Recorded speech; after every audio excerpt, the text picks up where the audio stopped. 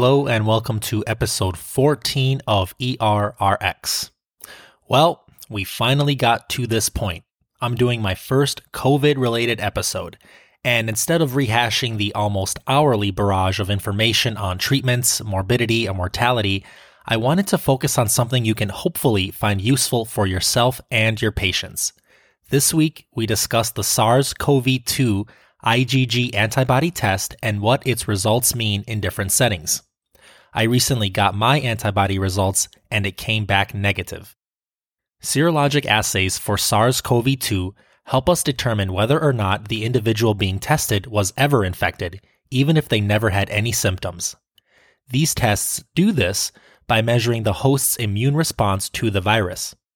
Almost all people with functioning immune systems will develop some sort of immune response following SARS-CoV-2 infection.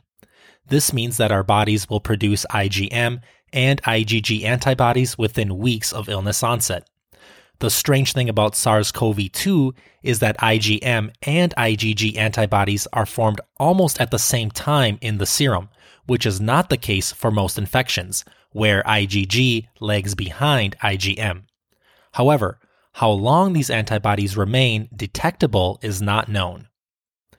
Recurrence of COVID-19 appears to be uncommon, possibly due to the development of these antibodies.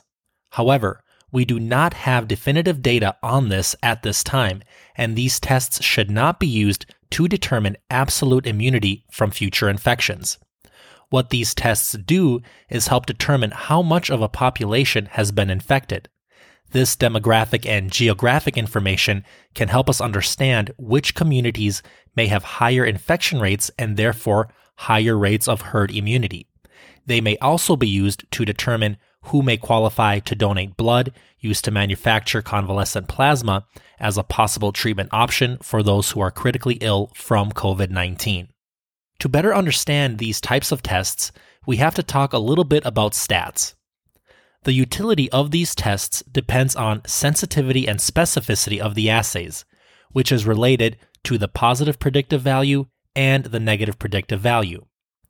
As a quick review, sensitivity refers to the ability of a test to detect something if it is truly there. In this case, antibodies to SARS-CoV-2. Is it sensitive enough to turn positive if antibodies are present? This means that the higher the sensitivity, the lower rate we have of false negatives, meaning that if you have a negative test, it probably truly means you don't have the antibodies.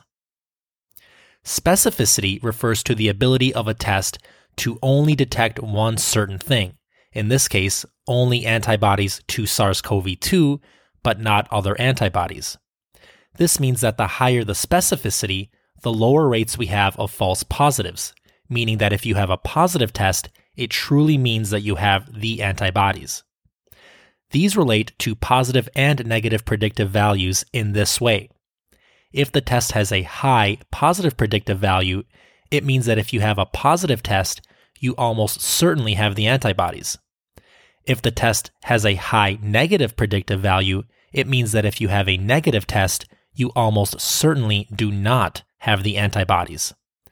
To throw a wrench in this, these values are determined by the percentage of antibody-positive individuals in the tested population, otherwise known as the prevalence of the disease. For example, in a high prevalence setting, the positive predictive value increases. However, in a low prevalence setting, the positive predictive value drops because there are now more false positive results. Said another way, the fewer people who have the antibodies in a population, the more likely it is that an individual's positive result is wrong. And in contrast, the negative predictive value is higher in a low prevalence setting and lower in a high prevalence setting. I hope all of that wasn't too confusing. Suffice it to say that we really need to understand not only our facility's antibody test, but also the prevalence in our community. As far as the test goes, the one we use at my site has a 99.9% specificity and a 100% sensitivity for detecting the IgG antibody. This comes with the caveat that the individuals are tested 17 days after symptom onset.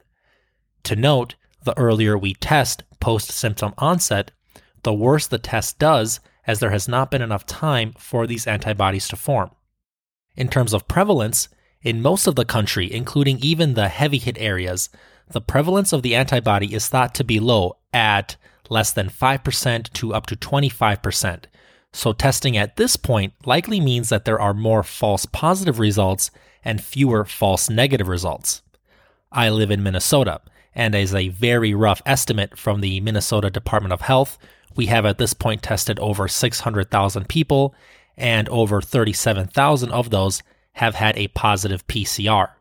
This is approximately a 5% prevalence, but once again, this is only a very rough estimate.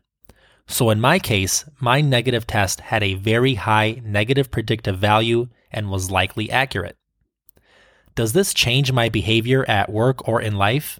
Not really. Would a positive result have changed my behavior? Once again, not really, because we don't know what it means to have these antibodies at this time. I will basically go about my life and continue doing things I already have been doing, which are social distancing, wearing a mask, and keeping my hands clean and out of my face. As always, thank you so much for your time.